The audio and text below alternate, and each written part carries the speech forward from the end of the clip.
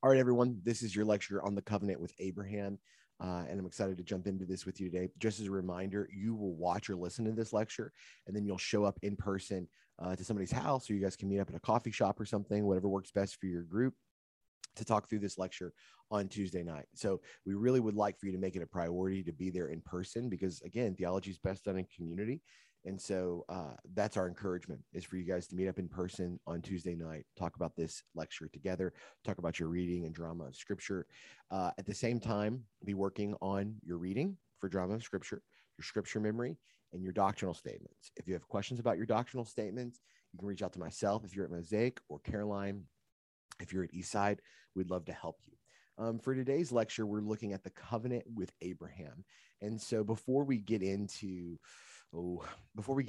maybe the story itself, I want to just maybe backtrack a little bit and do a little bit of review. So by the time you get to the story of Abraham, some things have happened. God has created the world, Genesis 1 and 2. The fall has occurred in Genesis chapter 3, right? We've covered that over the last few weeks, but we are skipping over some things that I think are important to just kind of roll through pretty quickly so that we know where we find ourselves at when we get to the story of Abraham and how we got there. So after the fall of man, you have the story of Cain and Abel, the sons of Adam and Eve.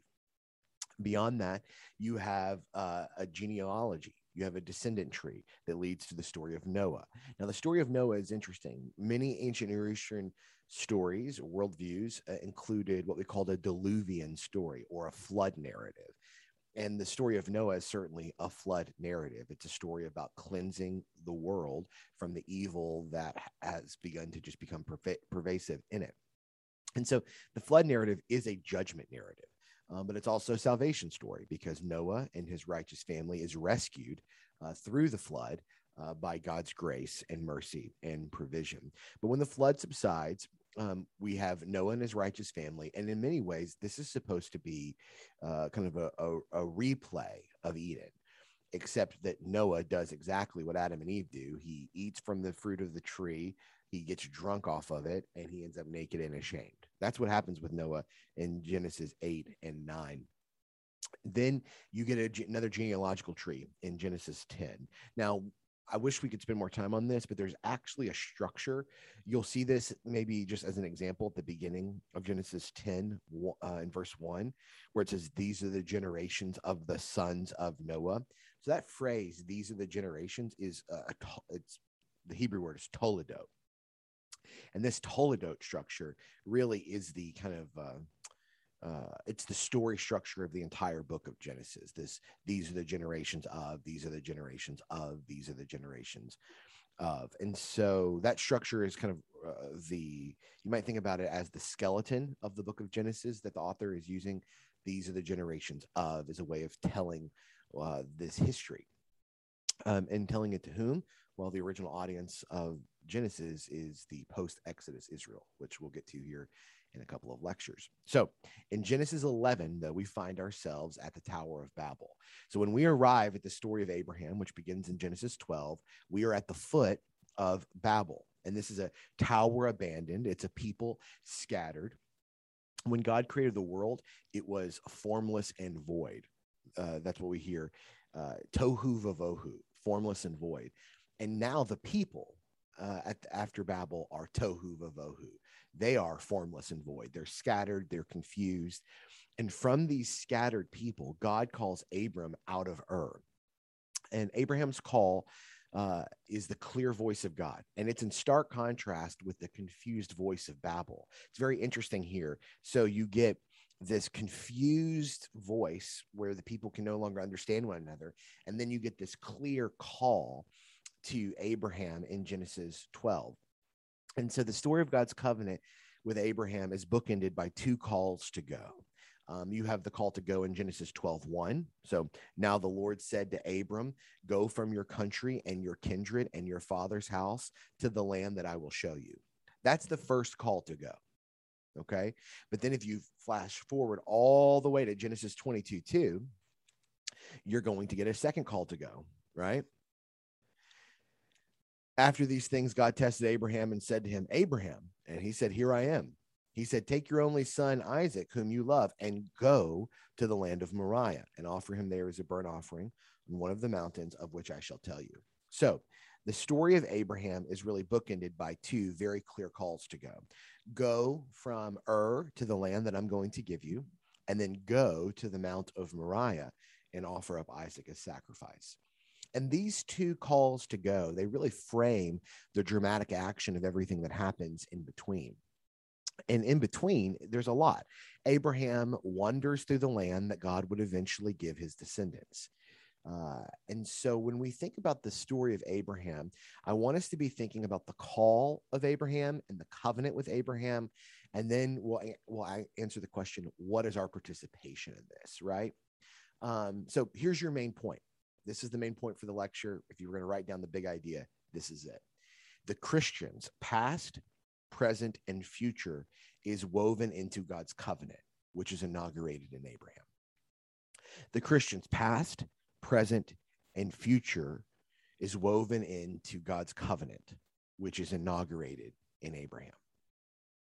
So in many ways, my goal tonight is to convince you that Father Abraham had many sons. Many sons had Father Abraham. I am one of them, and so are you. So let's just praise the Lord. Okay? That's what we're trying to do here. We're trying to see how the Christian's past, present, and future is actually woven in to the covenant that God cuts with Abraham. So to begin here, we're going to look at the call of Abraham. That's where we're going to start. So we'll go to Genesis 12, 1 through 9.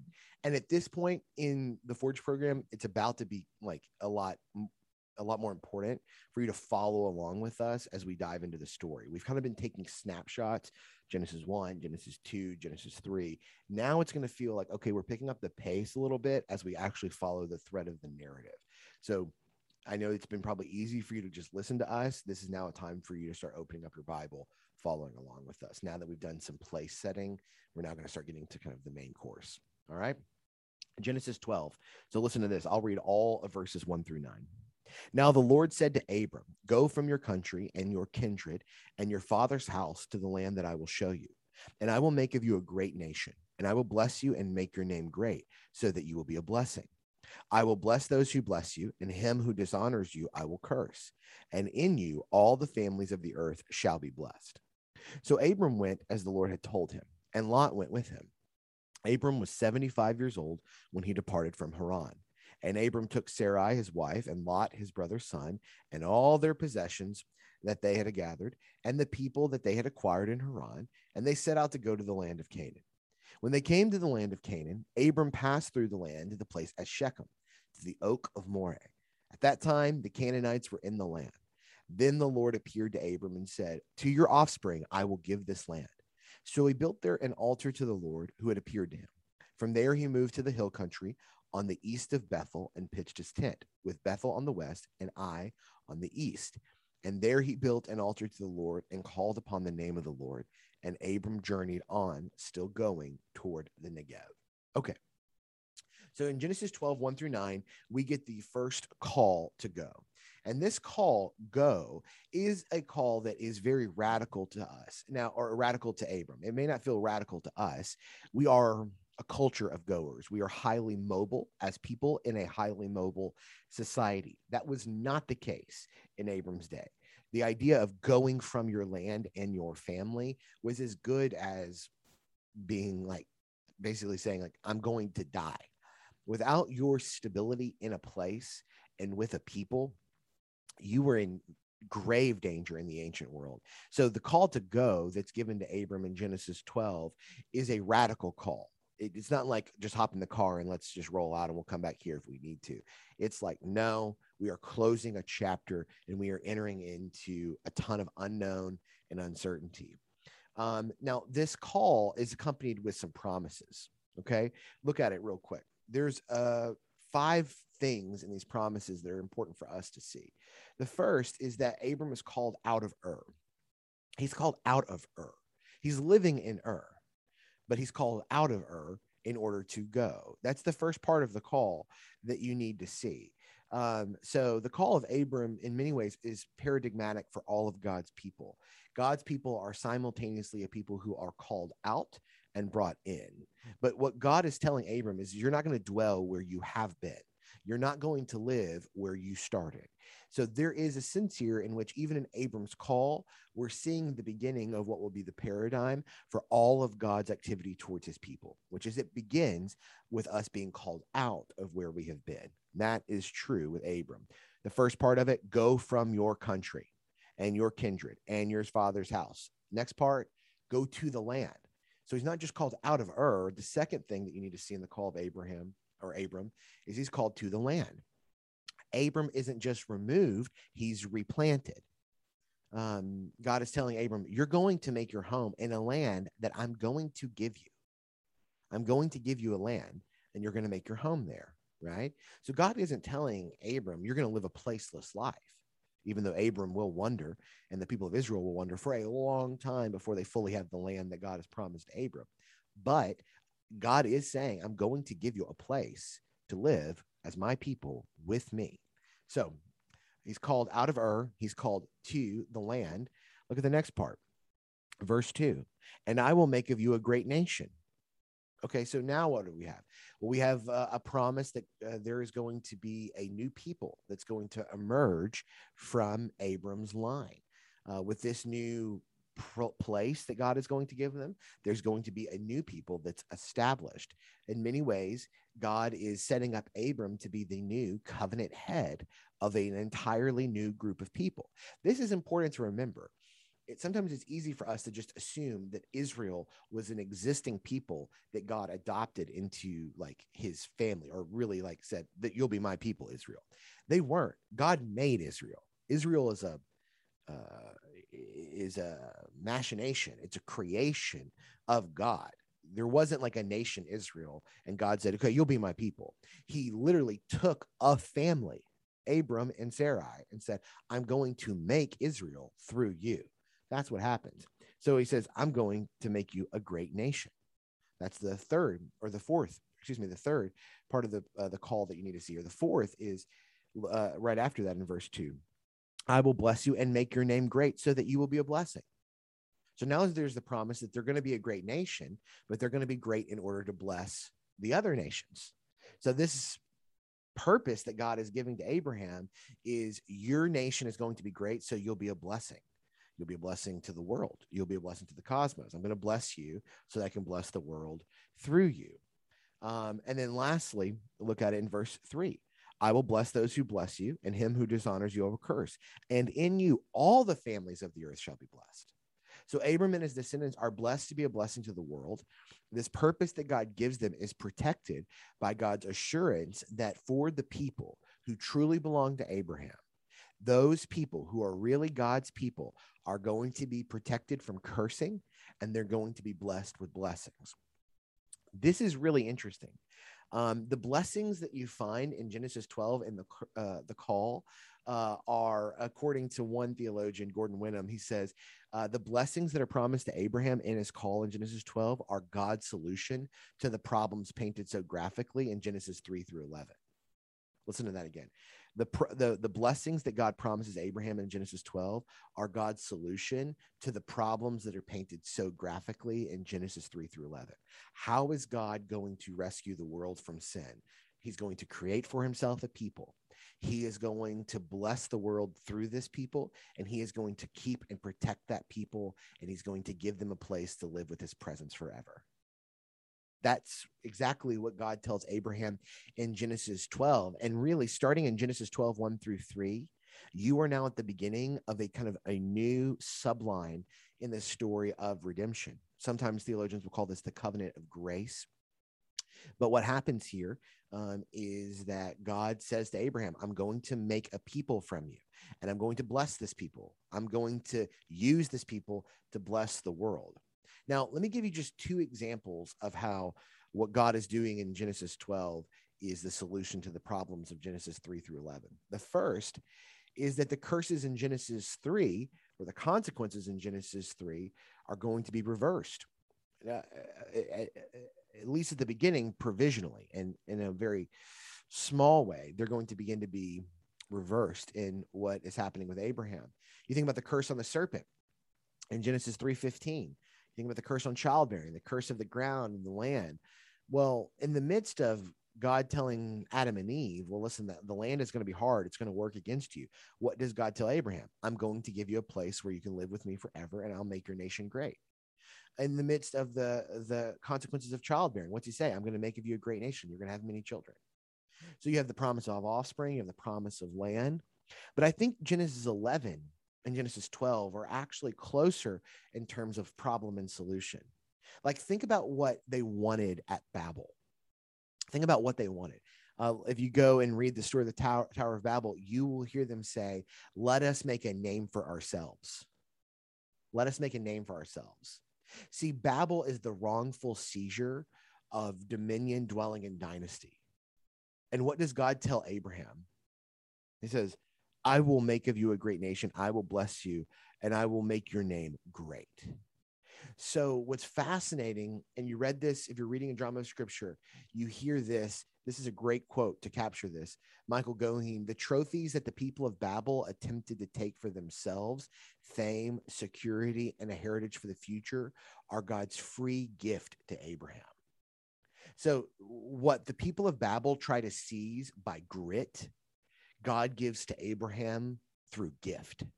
You know what I'm saying? What the people of Babel try to seize, a great name, they try to seize that through grit. We're going to do something incredible. We're going to be independent. We're going to be autonomous.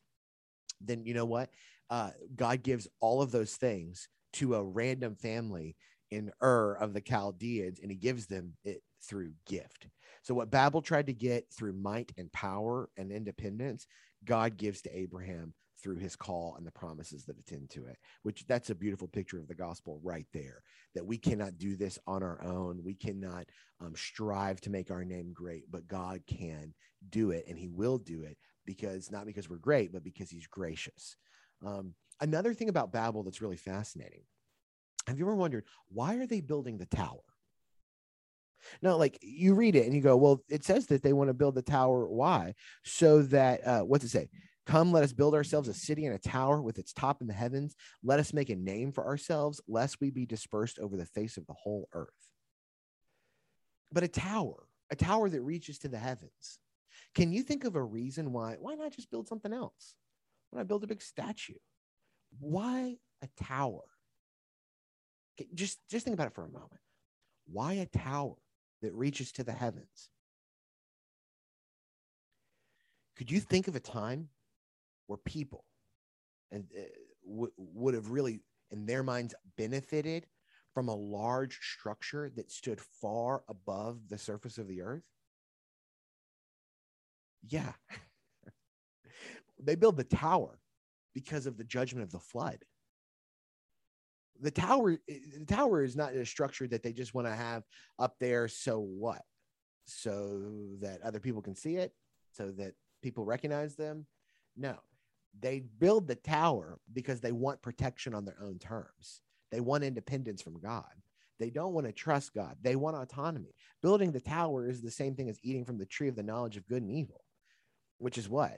We do not want to trust God with our lives. So we'll build a giant tower that goes up to the heavens. Why? So that if another flood comes in judgment, we can climb that tower and we can be protected from the judgment of God. So what they try to seize is independence. But with Abraham, what happens? He listens to the call of God and he goes, right? So they try to eliminate trust in God. Abraham embraces trust in God, and it's counted to him as righteousness, is what the writer of Genesis will go on to say. So what do Abraham's call and the promises of God have to do with us? So let's just take these few verses here, these promises. I'm going to make you a great nation. I'm going to give you a land. I'm calling you out of Ur. I'm going to bless you. I'm going to bless those who bless you. I'm going to protect you. All of these promises, what do they have to do with us? Well, a few things. When we read these promises, I think it's important for us to see our past, present, and future is wrapped up in the story of Abraham. The first part, your past. The call of Abraham, the story of Abraham, is a reminder to you and I that your past goes further back than you think it does. You may be 25 years old, you may be 42 years old, but your story started in the garden with Adam, and your redemption began with the faint promises in Genesis 3, but really began to get clear in the call of Abraham. The promises of God on display in Abraham's call and that are sealed in God's covenant with Abraham are the answer to the problem of your past, namely original sin and the effects of that sin and the way that that sin prevents us from dwelling with God, from living our lives in his presence. So our past goes further back than we think. We're going all the way back to Adam. He was our head. He was our covenant head. He was our federal head. We are born in him. Abraham is the beginning of an establishment of a new representative before God. And in a temporary way, it's Abraham, but in a permanent way, it's Christ, who would be the perfect fulfillment of the seed of Abraham's promise, and the promise is given to Abraham. So your past, your present. Your present is really not unlike that of Abraham. You are a believer who is called out of a far country. You're called out of what you were born into to dwell with God, to live in his presence in a land that he is going to give you. God has called you to wander the world as a stranger and a sojourner, a world that belongs to him by right and belongs to his people by adoption. So you're like Abraham in the midst of, you're in between the call out of the place where you were born, and you are waiting for the full fulfillment of what God has promised you and promised all of Abraham's true descendants in Jesus, which is that he is coming again to take his people and to put us in a place with his presence forever. So we're stuck in between. We're caught in the tension between the already and the not yet. That's where Abraham was. He never saw the full fulfillment. And we may not either, not until the new heavens and the new earth. All right. So our past, our present, our future. See, our future is like Abraham's future. It's received by faith. You see more clearly than Abraham did, but you don't yet see fully all that we will one day know. Abraham had a chosen seed, and we come to fully realize that the promises God had given to Abraham are fulfilled in Jesus Christ. Like Abraham, you live in the tension between looking back at the faithfulness of God on display and looking forward to the day when the world is brought into complete alignment with God's kingdom and God's purposes in the world. So the past, present, and future of the Christian is woven into the call of Abraham. The promises that are given to Abraham in his call are the promises that are the solution to the problems of Genesis 3 through 11, and they mirror promises that God has given his people today. He has given us his presence, and one day we will know it fully. He has invited us to live in his world as the place of his presence, and one day that will be the case fully. He has given us a purpose, which is to bless those around us, and that the nations will be blessed through God's people. And he has promised us he'll protect and keep his people all the way to the end. So, takeaway from this part of the lecture is this: the call of Abraham is a paradigm for our story, called out of a pagan past and brought into a faithful presence with God as we wait for the coming of the kingdom. So, takeaway: we are called out like Abraham was, and we are called in to what God has for us in Jesus Christ. Abraham's call is a paradigm of our call. So, right now would be a good time if you were going to take a break, or if you were going to pause this or go get some more coffee or do whatever you needed to do. This would be a good time to do that. I'm about to step into the second portion of the lecture where we'll talk about the covenant with Abraham, which really seals all of the promises that we just heard in the call of Abraham. So we'll talk about covenant in just a moment. This would be a good time to take a break. But if not, then we're about to move right in to the second block of the lecture covering the covenant of Abraham. And we'll begin by looking at Genesis 15. All right, we're going to talk about the covenant. Now, before we get into Genesis 15, I want to just give you some definitions of covenant, and then we'll look at ceremony in Genesis 15. So when we start talking about a covenant, we are talking about, in my view, one of the most important theological categories that we have for understanding the flow of the story of the Bible. Okay. Now, covenant is, in my view, absolutely crucial. It would be up there with something like kingdom. It would be up there with something like presence. And if you really had me like boil it down to the three words I think are most crucial for understanding the flow of the story of the Bible, I'm almost positive I would say that kingdom, covenant, And either grace or presence for that third one would be the three words that I would use. So when I think about the story of the Bible, I think it is inextricably connected to the concept and reality of covenants. So let's talk a little bit about a covenant. Now, I'm going to give you two definitions. I'm going to give you a broad definition, and I'm going to give you a narrow definition. Don't try to write all these down. They are word for word in the slides that are attached to the email that accompanied the lecture. So, a broad perspective on covenant. Covenant is the means by which God elects to be God in relationship with us. This is the idea that God reveals himself through covenant. That's a broad perspective on covenant, meaning that covenant is a revelatory device of God. Covenant is how God relates or reveals himself to the world. That's a broad definition of covenant. Covenant is the means by which God elects to be or chooses to be God in relationship with us. If I was just boiling that down to three words, God reveals himself. So covenant is the primary means by which God reveals himself. That's broad. You could call this the revelatory perspective on covenant or the revelation perspective on covenant. It's true.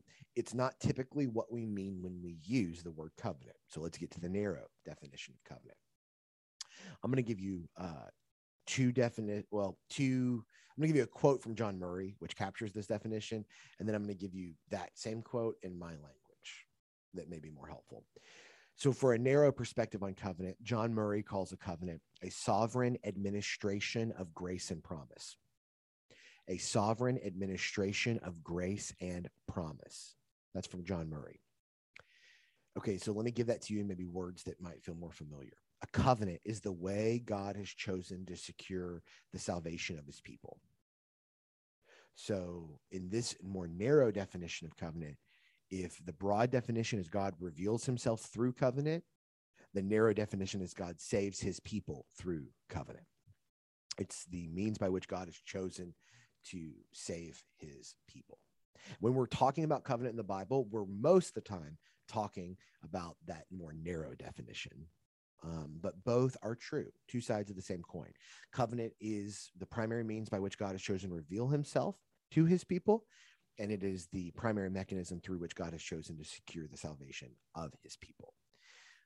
When we think about a covenant, we're thinking about something that is forged not just between God and man, but between man and one another or humanity itself. So covenants aren't just restricted to the divine and the human. We see covenants cut throughout the Bible and throughout the ancient world with between humans, human to human covenants or people groups to people group covenants.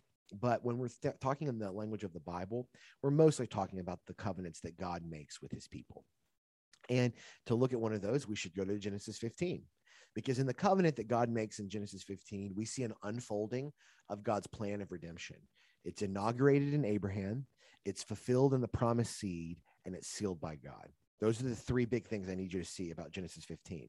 The covenant in Abraham is inaugurated in Abraham, it's fulfilled in the promised seed, and it is sealed by God. So let me read Genesis 15, the covenant ceremony that we find here.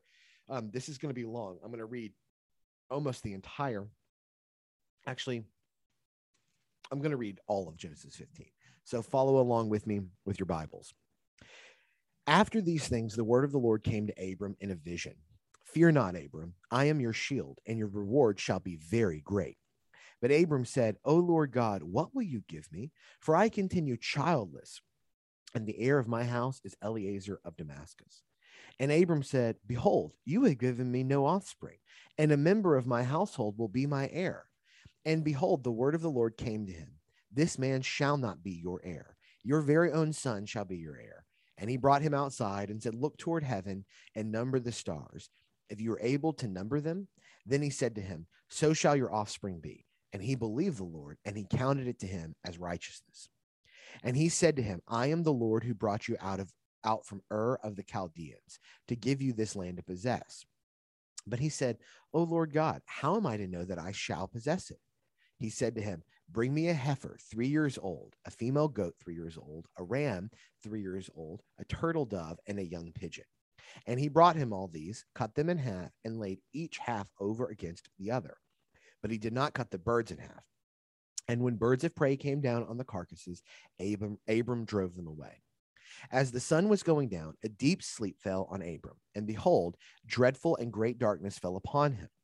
Then the Lord said to Abram, know for certain that your offspring will be sojourners in a land that is not theirs, and will be servants there, and they will be afflicted for 400 years. But I will bring judgment on the nation that they serve, and afterward they shall come out with great possessions. As for you, you shall go to your fathers in peace. You shall be buried in a good old age. And they shall come back here in the fourth generation, for the iniquity of the Amorites is not yet complete. When the sun had gone down and it was dark, behold, a smoking firepot and a flaming torch passed between these pieces. On that day, the Lord made a covenant with Abram, saying, to your offspring I give this land, from the river of Egypt to the great river, the river Euphrates, the land of the Kenites, the Kenizzites, the Cadmonites, the Hittites, the Perizzites, the Rephaim, the Amorites, the Canaanites, the Girgashites, and the Jebusites. Okay, now that was a lot. Let's start to break this down. Now, when you read this, it is very, very hard to grasp all that's happening here, because we don't live in a sacrifice culture typically any longer, like in terms of animal sacrifices. I want to work this out, but I want to go back to those three categories, and I want to just give you these three categories, and then we're going to go kind of bit by bit through this covenant ceremony. And I think by the end, you're going to say, oh my goodness, that is a clear picture and story of the gospel. That's what we're headed towards. You ready? Here we go. So when we think about this covenant, this plan of redemption, I want you to understand that it's inaugurated in Abraham. See, the covenant in Abraham is the second explicit mention of a covenant in Genesis, but it's really an unfolding of God's original purpose in creation. So the first explicit mention is the covenant with Noah. See, God had purposed that Adam and Eve, his people, would live in his presence to reflect his purposes in his place forever. That covenant is what we would, with Adam and Eve, was called a covenant of works. It was broken by Adam and Eve. They were going to be free to live in that garden and to extend the presence of God over the whole of the world as long as they were obedient to God.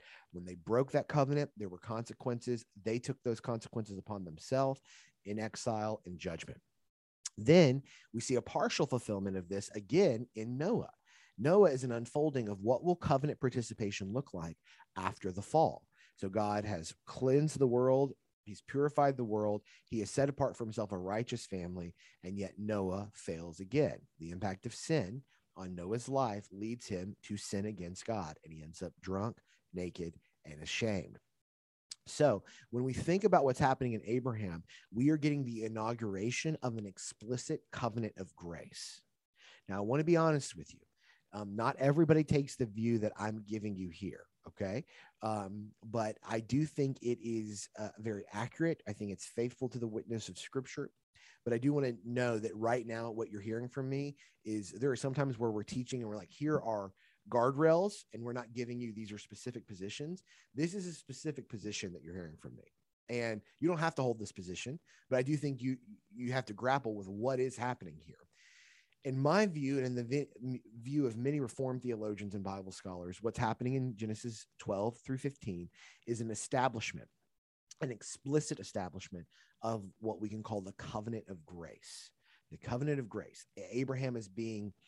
Israel is being created through Abraham to begin a new covenant people, which will find their proper fulfillment in Jesus, which is the second part here. If this covenant is inaugurated in Abraham, it's not fulfilled in him. The fulfillment comes much, much, much later. It's fulfilled in the promised seed. What promised seed are we talking about? The one of Genesis 3:15, the seed of the woman that would crush the head of the serpent. The interesting thing is that in Genesis 22, but all throughout the story of Abraham, you're getting the promise of offspring. And when Paul rereads Genesis 22 and the story of Abraham in Galatians, he interprets that promised seed not as the plurality of people, but a very specific person who will come through the line of Abraham, crush the head of the serpent, and will reestablish God's kingdom for God's people. And that promised seed is Christ Jesus. So while this covenant is inaugurated in Abraham, it's not fulfilled by Abraham. It's fulfilled by one of Abraham's line, who is the fulfillment of the promised seed. And this is the Son of God, the Savior, Jesus Christ. So this covenant that you see, it's inaugurated in Abraham, it's fulfilled in the promised seed, and the covenant is sealed by God. Now, here's where I want us to start looking at Genesis 15, because you have to understand a little bit about how ancient Near Eastern covenants worked in order to understand why what's happening in Genesis 15 would have really surprised the Israelites when they heard about it. So, ancient Near Eastern custom of covenants. So when you read Genesis 15, you see that God is inviting Abraham to make a covenant with him, right? And so he says, bring me a heifer. I'm looking at verse 9 here. Bring me a heifer, 3 years old, a female goat, 3 years old, a ram, 3 years old, a turtle dove, and a young pigeon. And he brought him all these. He cut them in half, and he laid each half over against the other. But he did not cut the birds in half. We're to understand that the birds are killed, but they're like, the birds are not cut in half. They're just laid on either side of almost like a lane of sacrifice. So think about it like 2 lanes are being established. Okay. And on one side is half of these animals, and the other side is the other half. So you have like this lane that's been established, almost like a bowling lane, but on either side of it are bumpers, but severed sacrifices laid against one another. Okay. So there's this covenant lane that's being established. Now, so far, the Israelites and anybody in the ancient world would be like, oh yeah, that makes sense. A covenant's being made here. So this it's surprising to us in the modern mind. It's nothing so far as it's happening is surprising to the ancient world. They're like, we know this. This is a covenant cutting ceremony. Literally the word used for covenant in the Old Testament, berith, this word is literally the idea of cutting a covenant. So the idea of severed sacrifice is so intrinsic to the concept of making a covenant. It's wrapped up into the actual word used for covenant. So anyways, so far, none of this is surprising to the Israelite imagination.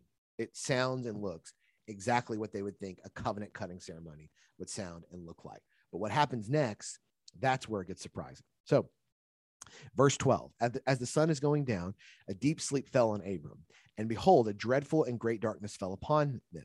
Then the Lord said to Abram, know for certain that your offspring will be sojourners in a land that is not theirs, and will be servants there, and they will be afflicted for 400 years. But I will bring judgment on the nation that they serve, and afterward they shall come out with great possessions. What is this? These are covenant promises. God is getting even clearer with Abraham by telling him, hey, what's going to happen is your people are going to be slaves in Egypt, and they're going to come out with great possessions. God is telling Abraham, I'm going to give your people the land, but first they're going to experience slavery to Egypt. But when they come out of Egypt, they're going to be covered in the gold of the Egyptians. That's incredible. It's incredible specificity in the promise that God is giving to Abraham here. And he says, I'm going to bring judgment on that nation. As for you, you will go to your fathers in peace. You shall be buried in a good old age, and they shall come back here in the 4th generation, for the iniquity of the Amorites is not yet complete. He tells them the 4th generation of your people are going to come back here, and they're going to take the land. So he's making this covenant, and the covenant is clarifying with great specificity all the promises he gave to him in Genesis 12 in the original call of Abraham. So verse 17, this is where it gets spicy for the ancient mind. When the sun had gone down and it was dark, behold, a smoking fire pot and a flaming torch passed between these pieces. On that day, the Lord made a covenant with Abram, saying, to your offspring, I give this land. Okay. Now the ancient mind is surprised by what happens. Now, why? So remember, covenant ceremony, which was typical and normal, not totally surprising, is this covenant lane, severed sacrifices on either side of this lane.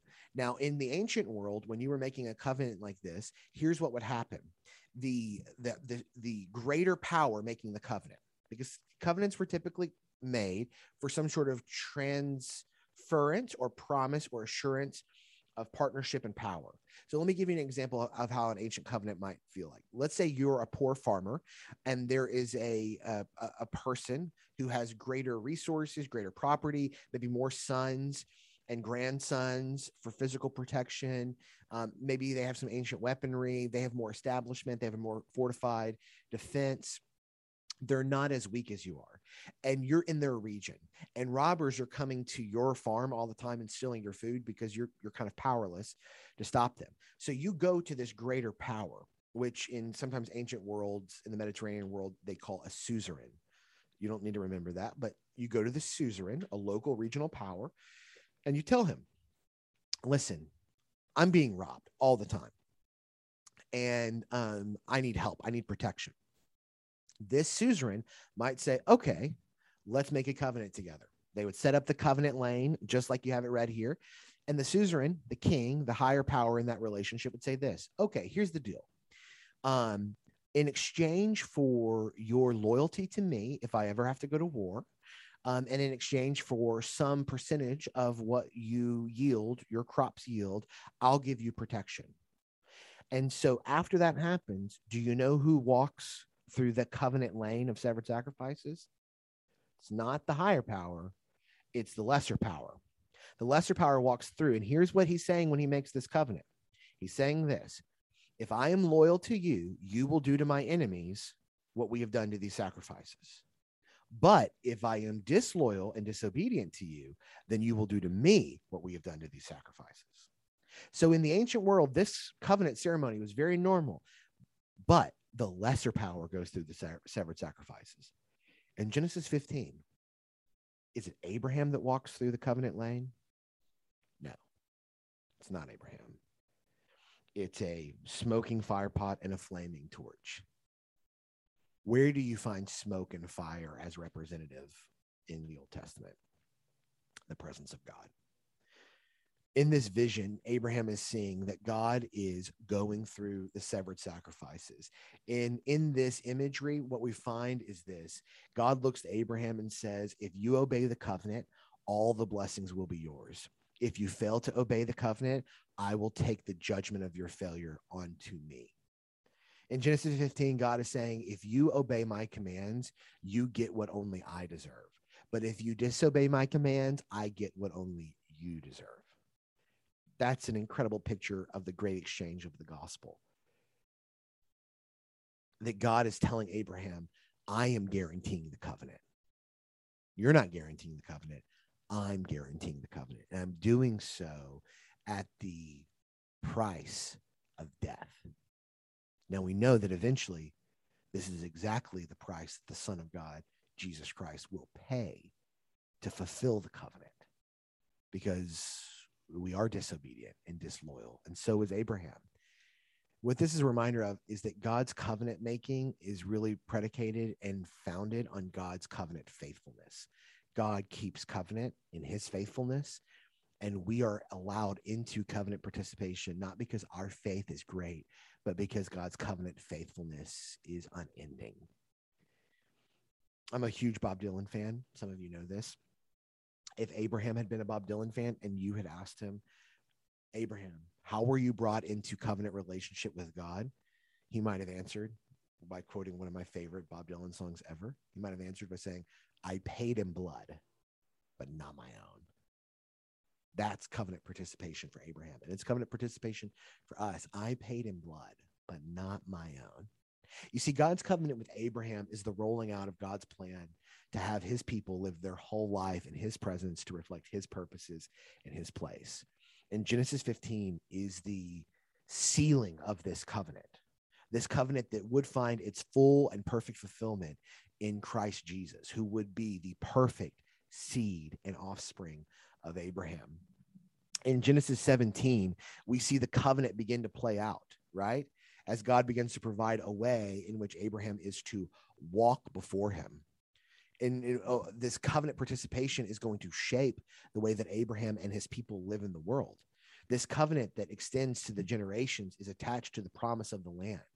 And the land represents God's fully realized promise to dwell with his people. The promised land is the hope of returning to the forgotten garden from which we have been exiled from.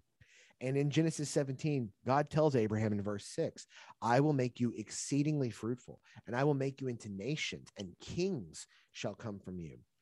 he tells him, your people aren't just going to be a people, they're going to be a royal people. They're going to belong to me. They're going to be a kingdom of priests. And this promise is generational in its impact. The hope is that God is going to make the offspring of Abraham into a great nation that will bless the whole world. And this is exactly what he does, not through the physical ethnic people group of Israel, but through the perfect fulfillment of the promise of Israel, which is Christ the King. You see, the reality is this: it would not be the sons of Abraham that would perfectly fulfill these promises, but instead it would be the son of Abraham through the line of David, a priest after the order of Melchizedek, one who could say in John 8:58, before Abraham was, I am.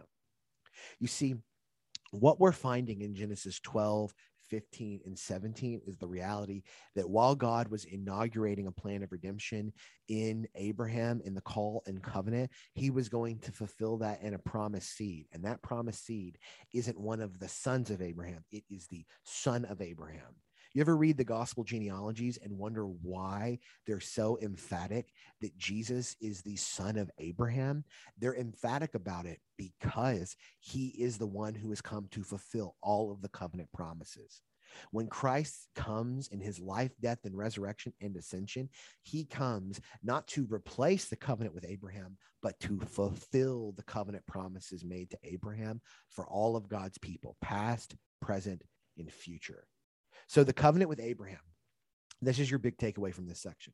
The covenant with Abraham, as with all covenants in scripture, is the way in which God is establishing his kingdom through King Jesus. That covenant is absolutely crucial.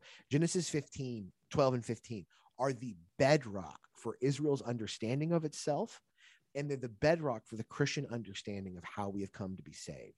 We are saved because God made promises to Abraham for all of Abraham's descendants, and Abraham's descendants are not confined to those who are the biological descendants of Abraham.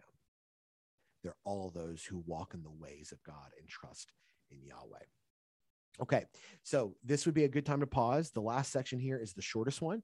I'm going to talk a little bit about what this all means for us, kind of application of the covenant with Abraham as we think about our own life with God in his kingdom. So if you were going to pause it, this would be a great time to do it. If not, we're going to move right in and talk about the past, present, and future of covenant participation. All right. So what does God's covenant with Abraham have to do with us? Well, everything. It has everything to do with us. Our past, present, and future is bound up in the covenant God inaugurated with Abraham. This is the same covenant that would be consummated or fulfilled in Christ Jesus. So, like Abraham, we wander around as imperfect covenant participants in God's world that has been broken by sin. As we wander through this world, we participate in the blessings of God's presence, God's purposes, God's place, in a way that Abraham could only have hoped to experience. So let's talk about these. Presence. Covenant participants, and that's, I'm using that right now as kind of a longer way of saying Christians, because you and I are covenant participants. In Christ Jesus, we have become participants in the promises given to Abraham. Covenant participants, as we see in Abraham, are no longer in bondage to their pagan past. See, we're called out of we're called out of our pagan past into a new present faithfulness with God. Covenant participants are called into dwelling with the true God. Our loves, our worship, our practices are realigned in covenant participation with Yahweh. Covenant participants are called out of dwelling in the midst of false gods. We are set free from the oppression and temptation of idolatry. Abraham is called out of Ur. He is kept from Sodom. He's allowed by God's mysterious providence to enter hostile lands and prosper in their midst. This is what God is giving us. We can walk in a lot of confidence that God has rescued us from our pagan past, and he is going to keep us faithful in the present as we participate in his covenant. That's the first one. The second one, purposes. Covenant participants are constantly putting on display to the world that, as Psalm 24:1 says, the earth is the Lord's and the fullness thereof. We are constantly demonstrating to the world that this world belongs to God. As the old hymn says, this is my Father's world. This all belongs to God. If you go and you map out Abraham's journey and his children after him, you can notice something very interesting. You may not see it when you first look at it, but if you look in the back of your Bible, sometimes there's a map there for Abraham's journey, and then look at the land that God is going to give the descendants of Abraham eventually after Exodus. Do you know what happens? Abraham and Israel are walking around the land that God would give them, the whole Pentateuch. The whole story of the Pentateuch is Abraham and his people literally walking from end to end the land that God promises to give them. Abraham and his children are walking around. They're acquiring footholds in foreign lands. They're setting up altars, memorial stones, tombs in the place where God had for them to dwell. So before they actually get the whole land, God has them walk the whole land. And this was an ancient Near Eastern practice. When you were going to receive, inherit, or secure new land, part of that process was to walk it end to end, kind of to walk it from every possible direction. This is what happens over the Pentateuch before they actually take the land from the nations that reside therein. And it's a reminder to us that covenant participants, we get to live freely in God's world on the foundation of God's promises. And we get to walk in that. And when we walk on the foundation of God's promises, when we live in a way in which we truly are believing and practicing that this is God's world, it's not ours and it's not anyone else's. When that happens, there is a reward of that obedience. Look at Abraham's journey. When Abraham fails to acknowledge God's powerful dominion, when he fails to acknowledge or trust God's promises, there are consequences. You think about the story of Abraham and Sarai in Egypt. You think about Hagar in Genesis 16. You think about the story of Abraham and Abimelech and Sarah in Genesis 20. When Abraham fails to acknowledge God's dominion over the whole world, there are consequences. There are negative effects. When he acknowledges God's powerful dominion, when he listens to the call in Genesis 12, when he intercedes for Sodom in Genesis 18, when he is willing to offer Isaac up for sacrifice in Genesis 22, there are blessings and rewards. What does this mean? God was never going to remove Abraham from the promises that he had made. Those promises were sealed by God in that covenant. But for covenant participants, there are rewards for covenant obedience, and there are consequences for covenant disobedience. And the consequences of covenant disobedience will never be removal from God's covenant love. That's unbreakable and unshakable because God has sealed it. But there will be consequences. There are negative effects when we don't obey God.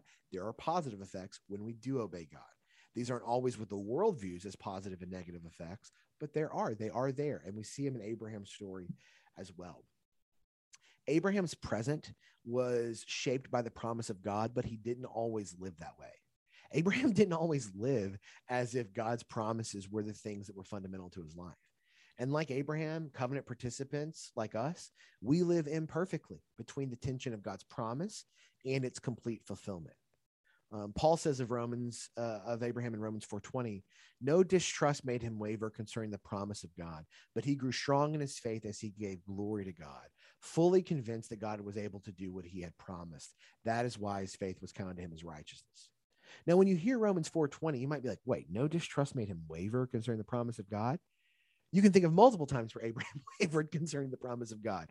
I just listed them for you. Hagar, Pharaoh in Egypt, Abimelech. Like, there are many times where it seems Abraham wavers. So what is Paul saying? He's saying this: when you have entered into covenant relationship with God, God is so gracious with you that even when you waver, even whenever you doubt, even whenever you step into disobedience, while there might be negative consequences that are attached to that, there is not going to be removal from God's righteousness that he's provided in his covenant faithfulness. He's not going to pull you out. So even though Abraham does waver, he does distrust God, God is viewing Abraham not independently anymore, but through the lens of Christ, who is perfectly faithful, in the same way that he's viewing us through the lens of Christ, who is perfectly faithful. So place, purpose, people. Covenant participants are marked and set apart to extend the blessings of God to a broken world. How was Israel marked? Well, in Genesis 17, you hear about it. They're marked through circumcision. Israel was marked and identified through circumcision. People ask me all the time, why circumcision? It was not visible. Well, that presumes something. It presumes that the covenant mark would not be visible. It presumes a level of protection of the body that was not normative in the ancient world. It's easy for us to be like, yeah, people would not have seen Israel's circumcision. It comes up a lot in the Bible. Why do you think it comes up so much? Well, it's because there's not private baths in Israel. There's not private baths in the ancient world. There isn't underwear in the ancient world, certainly not the way that we think about it. There is corporate life lived very close to people, both strangers and sojourners, and your family and your kin. Like the symbol of circumcision comes up so much in the Old Testament because it is visible. Okay, so that sign does set Israel apart in the world. But why is that sign?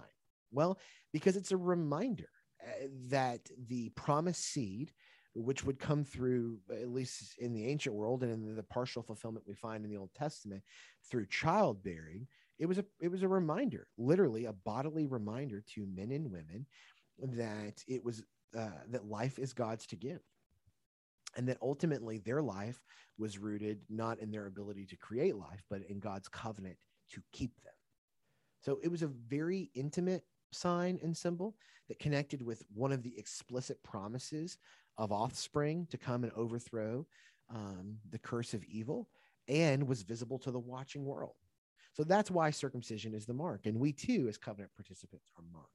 No longer fundamentally by circumcision. Covenant participants are publicly identified that they belong to their covenant God in baptism, in the practice of the Lord's Supper every week. Those are covenant symbols that mark covenant participants. Every week we receive the Lord's Supper, we remind ourselves that we are covenant participants. How? Through the broken body and shed blood of Jesus Christ. Every single week in a service is a covenant ceremony. It's a reminder of what happened in Genesis 15 and was perfectly fulfilled in the gospel story of Christ's death, that the broken body and shed blood of the perfect sacrifice has sealed our covenant participation with God. And lastly, we're marked in order to be a blessing to the nations. We are blessed to be a blessing. Not only are we marked, but we are marked so that we might be identified as the people that God has set apart to bless the nations. Abraham is a blessing in his life. Genesis 14 with Lot's rescue, his intercession for Sodom in Genesis 18, and fundamentally in the fact that he provides the offspring that provides the offspring that provides the offspring that provides the offspring, and so on and so forth, that leads us to the son of Abraham, son of David, the son of God, Jesus Christ. Abraham is a blessing in that he works as a focus to God's covenantal love to the whole world. And I love that. That we as God's covenant participants, we are called to walk in faithfulness, to receive the blessings of God fundamentally in salvation, and then to extend those blessings to the world around us, namely the presence of God, the purposes of God, and an invitation to live there among God's people in God's place forever. Okay, so that was the last section. Big takeaway from that section: Father Abraham had many sons. I'm one of them, and so are you. So let's just praise the Lord. That's your takeaway from that last section. I'm kidding, but not also. Our past, present, and future is woven into what God does. The story of Abraham is not just the story of some ancient Near Eastern patriarch who starts a family. That's not what's happening. It is much, much, much bigger than that. You could say, and it would be an honest way of saying it, that the gospel begins to become explicit in Genesis 12 through 15. And it is inaugurated with greater specificity, or fulfilled with greater specificity much, much later in the covenant that God fulfills in Christ Jesus through his life, death, resurrection, and ascension. So I hope that your discussion groups on Tuesday night are really fruitful. Take that time seriously. Spend time with one another, enjoy that time, but also dig into this lecture. Ask some good questions of one another. Maybe read a portion of Genesis 12:15. Talk about the lecture. Talk through your questions. Talk about the reading, and just spend some time talking about what you've learned so far in the Forge program. We hope you enjoy that time together, and we'll look forward to seeing you in person for Caroline's lecture next week. See you.